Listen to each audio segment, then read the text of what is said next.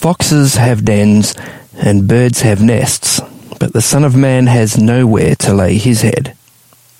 These words from the most famous homeless person in history, Jesus Christ, are often skipped over by those who claim to be his followers, ignored.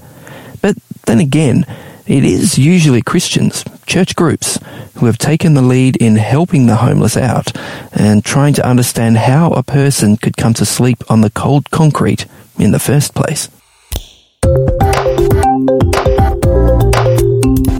This is Signs of the Times Radio with Kent Kingston.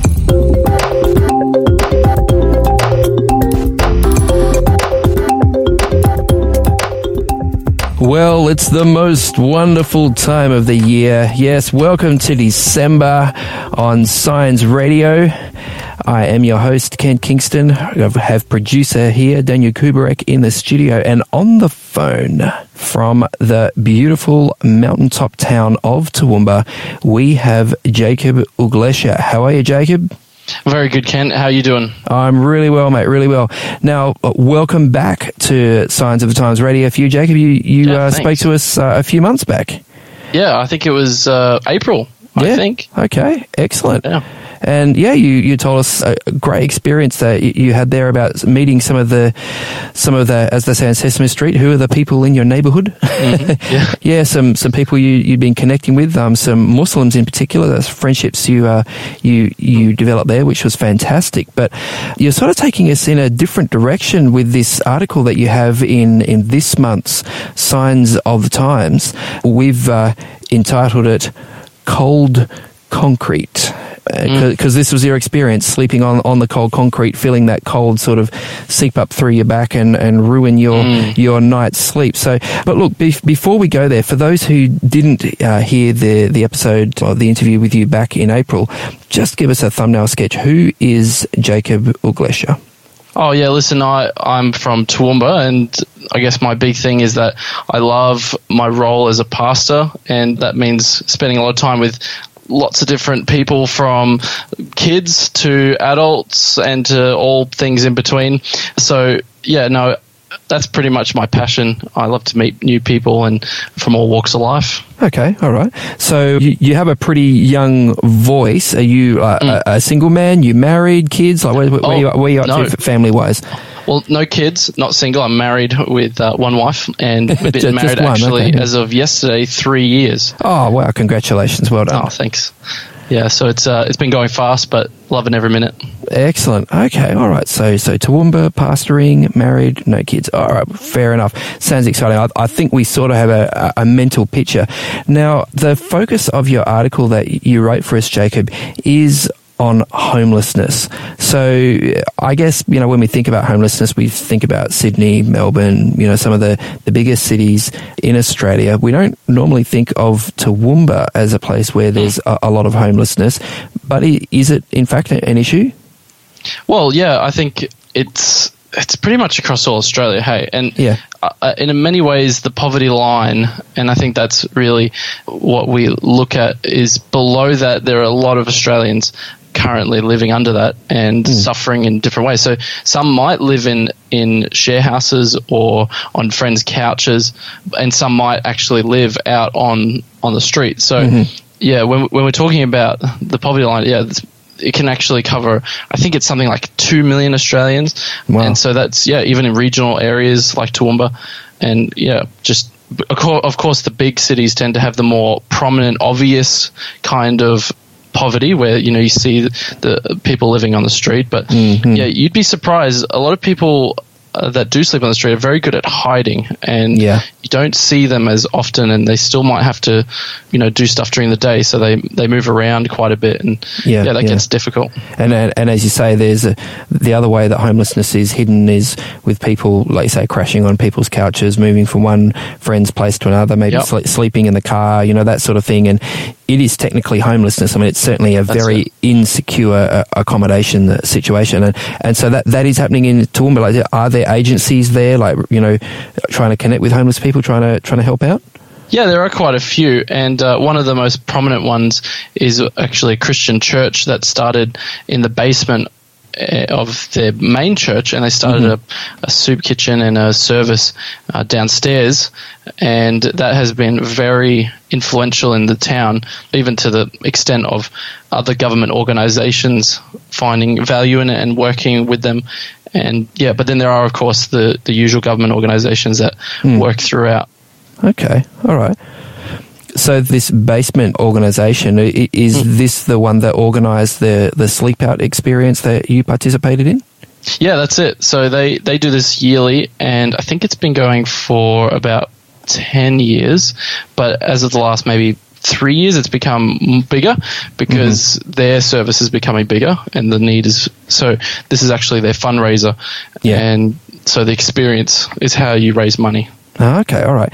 I mean, it is something that does happen around the place. I think St. Vincent de Paul has has a sleep out, and I'm not sure if it's the same one. There's one called as the CEO sleep out, where basically, bosses and CEOs, usually it's right in the middle of winter, sleep on the streets for a night, and it's the usual thing where hey, can you sponsor me for doing this? And of course, a lot of them are well off, so they have well off friends who can sponsor them, quite handsomely, and they do quite well. That's awesome. Out of it, yeah. Okay, so what sort of motivated you to say, yeah, sure, I'd love to sleep out on the street for a night in the middle of winter?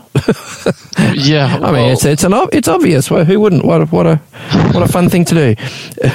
Yeah, no, I think one of the things is, and it's very similar to what motivated me to connect with my friends who were Muslims, is that basically it's a field of experience that I've never had. Yeah. I've never grown up on the street. I've never been forced to sleep on the street. And so initially that's what was motivating me, but also a group of us, so, positive peer pressure, that whole thing, encouraging to go together and fundraise. I think that's been really, those two reasons have really motivated me. Okay, so it seemed like a good cause. All your mates were doing it. You say, yeah, you sort of G'd one another up, and it seemed like a great idea. So there you were. So talk us through it. Like, what actually happened? What's it like to sleep out on the street for a night?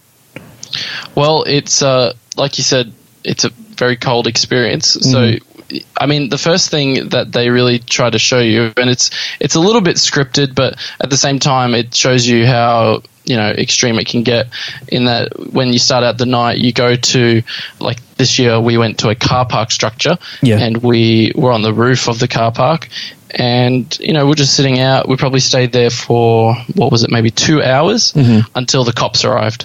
And when they rocked up, they said, well, you can't stay here, you got to move on. So they were really nice, of course, and I think they, like, the police partner with the base services, so they're really trying to build this awareness. So this wasn't a random appearance of police presence. This is something that they that the organisers had sort of hooked up, but it is a reality of what homeless people have to deal with, that they do get moved on. Like, you can't sleep here, you can't stay here. Yeah, and not always nice police officers. Sometimes it's turf wars kind of thing. Like, you can't be in this area because this is our area, and then it becomes very unsafe, because if you stay in someone else's spot and they don't like it, they could get stabbed or all sorts of things. So being moved on is quite a usual experience for people living on the streets. Wow. And so they're always having to move around. We did then end up going to the base services, so it was quite nice to have a little bit of a haven for a bit of a time, just to get some soup and buns, and they gave us some fruit, and in that moment you kind of feel like, oh man, okay, at least in here it's warm, no one's going to attack me. I can imagine that would be a real highlight for people. And were there other people there, like, also grabbing a meal who are sort of genuinely homeless or genuinely struggling? Well, one of the cool stories is there's a young guy who grew up on the streets from probably about the age of from 10 years old, I think he said he was, when he first started on the streets. And he moved to Toowoomba and connected with the base services. And after about a period of 5 years, he's gone from living on the streets to actually renting his own home and holding his own job down, which is a huge shift. Oh, yeah, that's awesome.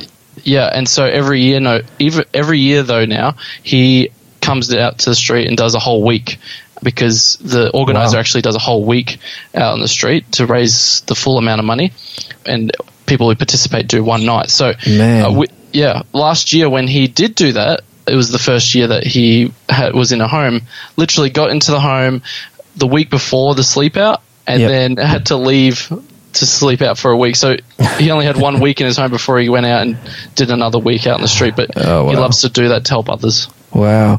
And didn't your senior pastor, Casey Wolverton, also spend the whole week out on the street?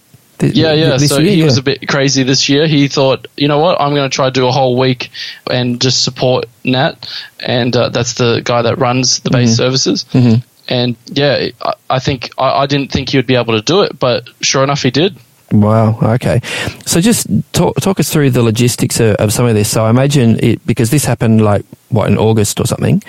So you would have, I guess, been wearing the warmest clothes you had, knowing that you were going to have to survive all night. Did you have any sort of blanket or any kind of mattress, or how did that situation work?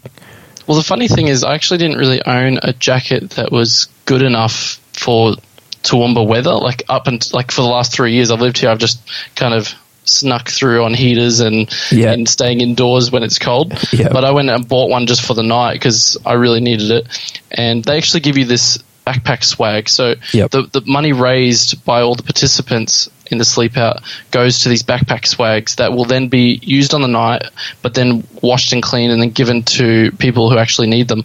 All right. And those things are great. They fit. They're very small when they all rolled up, but when they come out, it covers you. It really knocks out the effect of the wind. It's really, really top notch thing. Okay, but as you say in your article, you could still feel that cold of that concrete sort of leaching up through that relatively thin mattress. Yeah. You can't get away from the cold of the cement. And where we were at a train station, loading bay, it was just it was real cold. It kept coming up, and by I think 2 a.m. I just kept tossing and turning because one side would get frozen, so then you're like, okay, I'll turn on to the other side, and then same thing, just rinse and repeat. Wow. So basically, once after the warmth of having a meal together, you were sort of booted out back on the street, and like you say, ended up at the train station. And sounds like you passed a pretty miserable night there. Is that where you spent the rest of the night? Yeah, we stayed there till about 5 a.m. Mm-hmm. Usually they stick around for a breakfast that they put on for everyone, but we had to head off because I had to drop some of the boys that came with us to school because they're doing a sports day thing. Oh, yeah. They were tired when I spoke to them the next time. and you had work yourself, didn't you? Yeah, I had to go do a full day, so I was a zombie.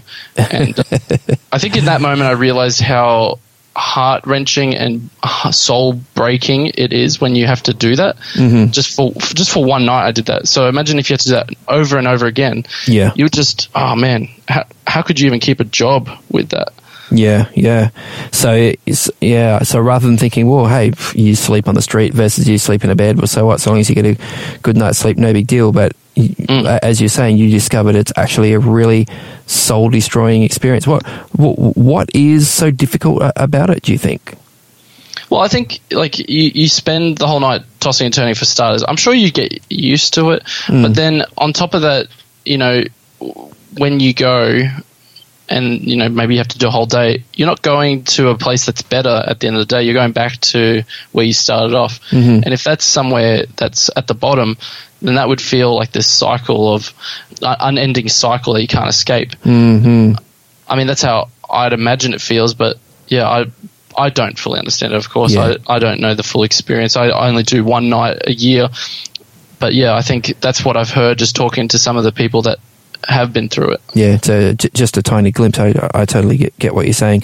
So when it comes to the previous perceptions that you had around homelessness and homeless people, or maybe some of the sort of stereotypes that we encounter about them, or about the experience of homelessness, did you find that your experience and the sort of people that you met, whether they're workers or people struggling with homelessness themselves, how did your perceptions change? Oh, yeah, that's a good question. I guess realizing that the solutions to their problems are not just as simple as try harder or, I have probably felt myself saying that once or twice in the past, and really now I just look at that and go, man, that's ignorance. I just think you can't expect something just to be solved by maybe throwing some money at them, or just, you know, maybe even just like giving one meal every now and then. That doesn't really solve it. Like the guys I've met that have actually left the street have done so because there's been people that have invested in them and that have spent a lot of time and energy trying to help them get into work and into a home and to get them onto their feet. Because at the end of the day, they've never had anything else. They've never experienced anything other than, maybe for a long time they haven't experienced anything other than sleeping on the street and having to stay in this kind of terrible place. Yeah. I mean, you say in your article that most people who live on the street don't stay there because they want to. I mean, is this a perception that you come across that, people choose to be homeless? They want to be there. Like, you try to give them accommodation and they'll just be out in the street, before you know it. What do you now see as perhaps, inaccurate or simplistic about that kind of stereotype, that kind of statement? Yeah, I don't know where I heard it, but I remember someone saying that one of our biggest things that we struggle to understand in our culture is mental illness. Yeah. And I think that is one of the biggest struggles that these people suffer with. And, when things are not working right and things are not going right and you get into these dark places, you're not thinking about, getting off the street. You're just thinking about coping. Yeah. And so, I just think that's a big challenge. And unless that's, I guess, focused on, it'll just keep happening. Yeah.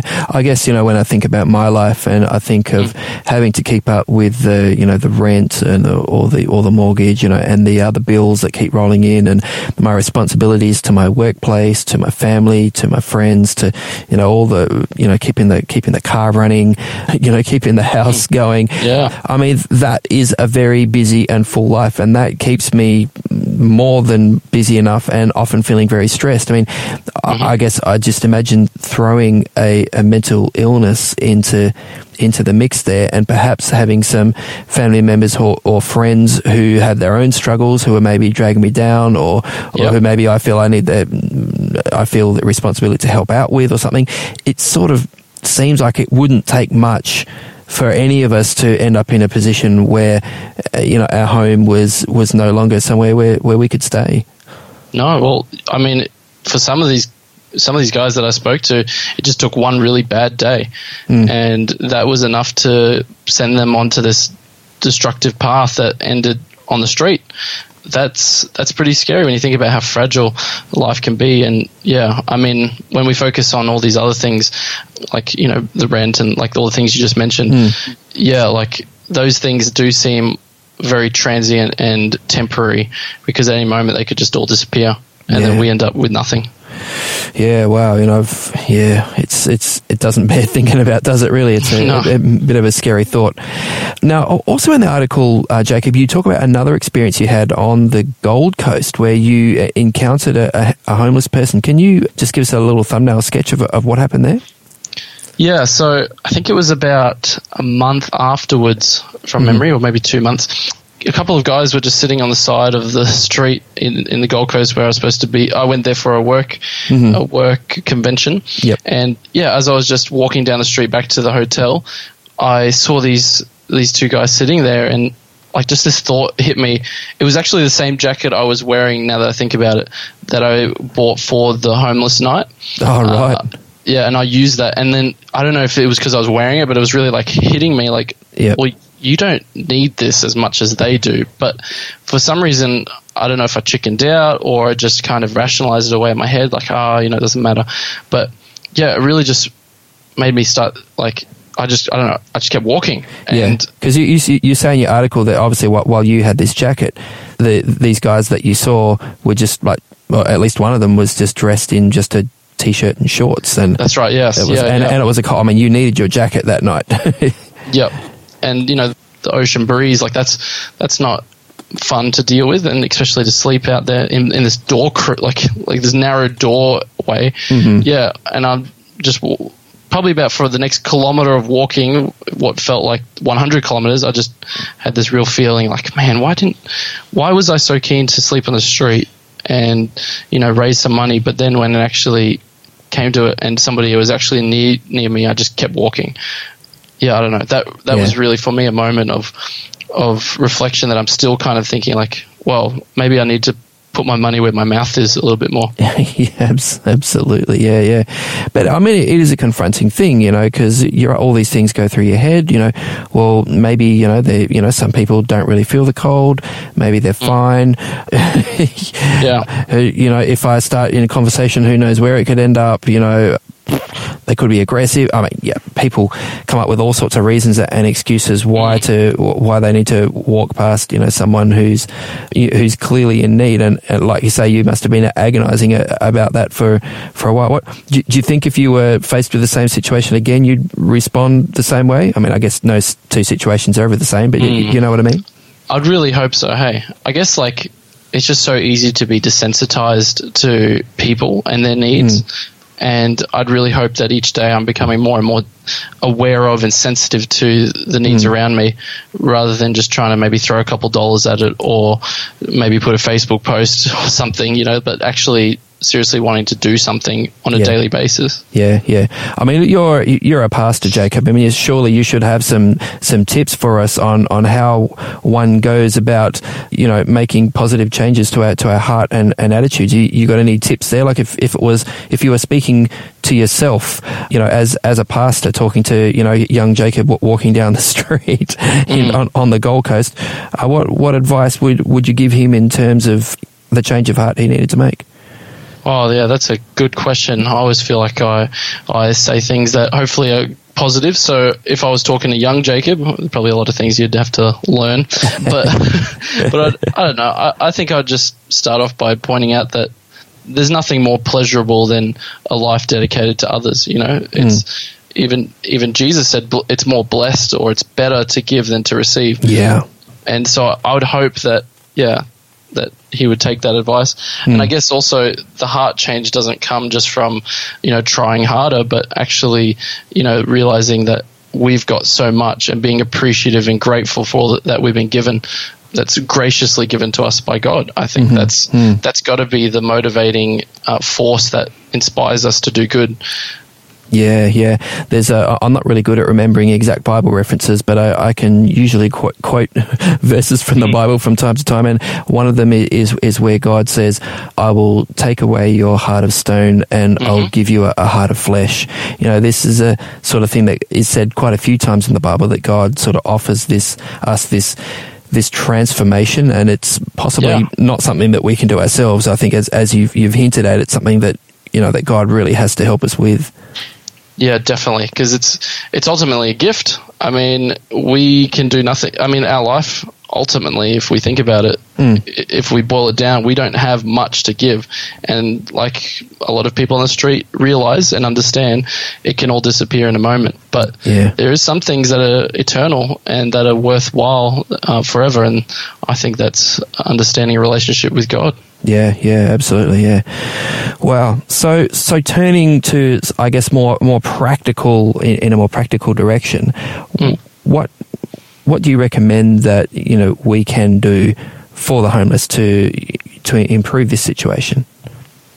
Well, I think, number one is always relationships. But I guess the question we got to ask is, where can we go that we can actually start building those relationships with those sleeping on the streets? I mean, just walking up to them and saying, hey, I want to hang out with you might even scare them or intimidate them. So I think, like getting involved with services that help those living on the street, anything from soup kitchens or, I know Rosie's is not really a soup kitchen, but that's another organization that give hot drinks to those on the street. Like, these are opportunities to meet on a weekly basis and then start connecting, and then hopefully building a relationship and then seeing what's actually the need. So listening to them more.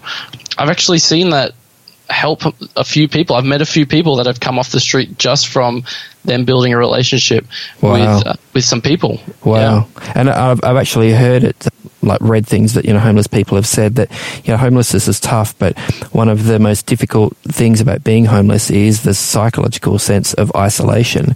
That you can be like sitting there on a street, with a cardboard sign and everything, and people deliberately avoid even making eye contact with you, looking at you, talking to you.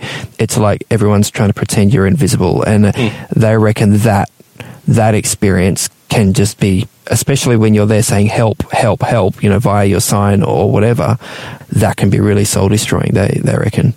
Yeah, I've heard that too. And that's not going away anytime soon, especially in our busy world where everyone's got their headphones in and looking at their phones.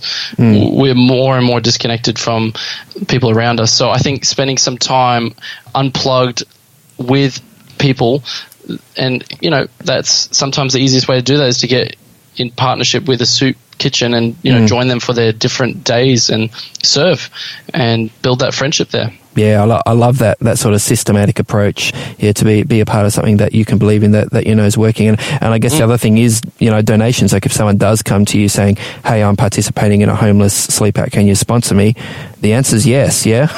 Yeah, definitely, definitely. I mean, people are so afraid to give money to somebody on the street, but maybe every time they felt that desire to give money, what if they put that in, or even more so, like if they just systematically, intentionally raised money throughout the year and then gave it to these services, then they would actually be helping those people on the street and would maybe feel safe about it not worried what might happen to that money. Yeah. Look, a couple of times I've been in situations where, there've been homeless people on the street and, wanting money, whatever. And I do share that sort of, are they going to spend it on something that, like drugs or alcohol, is the, you sort of, which is a terrible stereotype, but there's probably a grain of truth there somewhere. But rather than using that as an excuse to do nothing, I've decided, and I've done this a couple of times now, to actually stop and chat with the person for a moment and to say, hey, what do you need money for? And they say, I just need it for food. And so I'll say, look, would you mind if I just popped over to the shop? Because it's often in a city sort of situation where there is an eatery somewhere fairly close. Go to a shop, grab a burger, come back, say, is that all right? And a couple of times I've had people say, oh no, thank you, I really, really appreciate that, and they're really, really grateful just for that food and just for the chat as well. I think. I mean, I know it's not solving the homelessness problem, but it at least feels like some human contact. But it actually takes more time than just to drop $10 in a cup as you go past. So I kind of feel better about doing it that way. But it's not for everyone, maybe, but it works for me. That's great. And, actually at our church, every first Saturday of the month, we actually do a lunch for the community. And we've actually been noticing a group of about 10 that come in, and they don't come for church, but they come for the food afterwards. And we know that, they actually make the journey across town to get to our church because we're not in the center. And, these guys all live on the streets where they come together and they actually really appreciate what we do for them. So if you've got friends and if you go to a church or if you've got a community, get together and put on some food for people. I mean, it's not the hardest thing to do, but it's definitely makes a big impact. Love it. Hey, thanks so much, Jacob. I really appreciate those ideas and those challenges that you've thrown out for us today. Yeah, I certainly encourage people out there listening to put some stuff into action. Make a positive difference in your community. Thanks so much for your time, Jacob. Really appreciate it. Yeah, thanks, Ken. Appreciate it a lot. Today's episode was based on an article appearing in this month's Signs of the Times magazine. A subscription is just $26 for 11 issues a year. To find out more, visit signsofthetimes.org.au. Signs of the Times has been published in Australia since 1886 and is proudly produced by Adventist Media.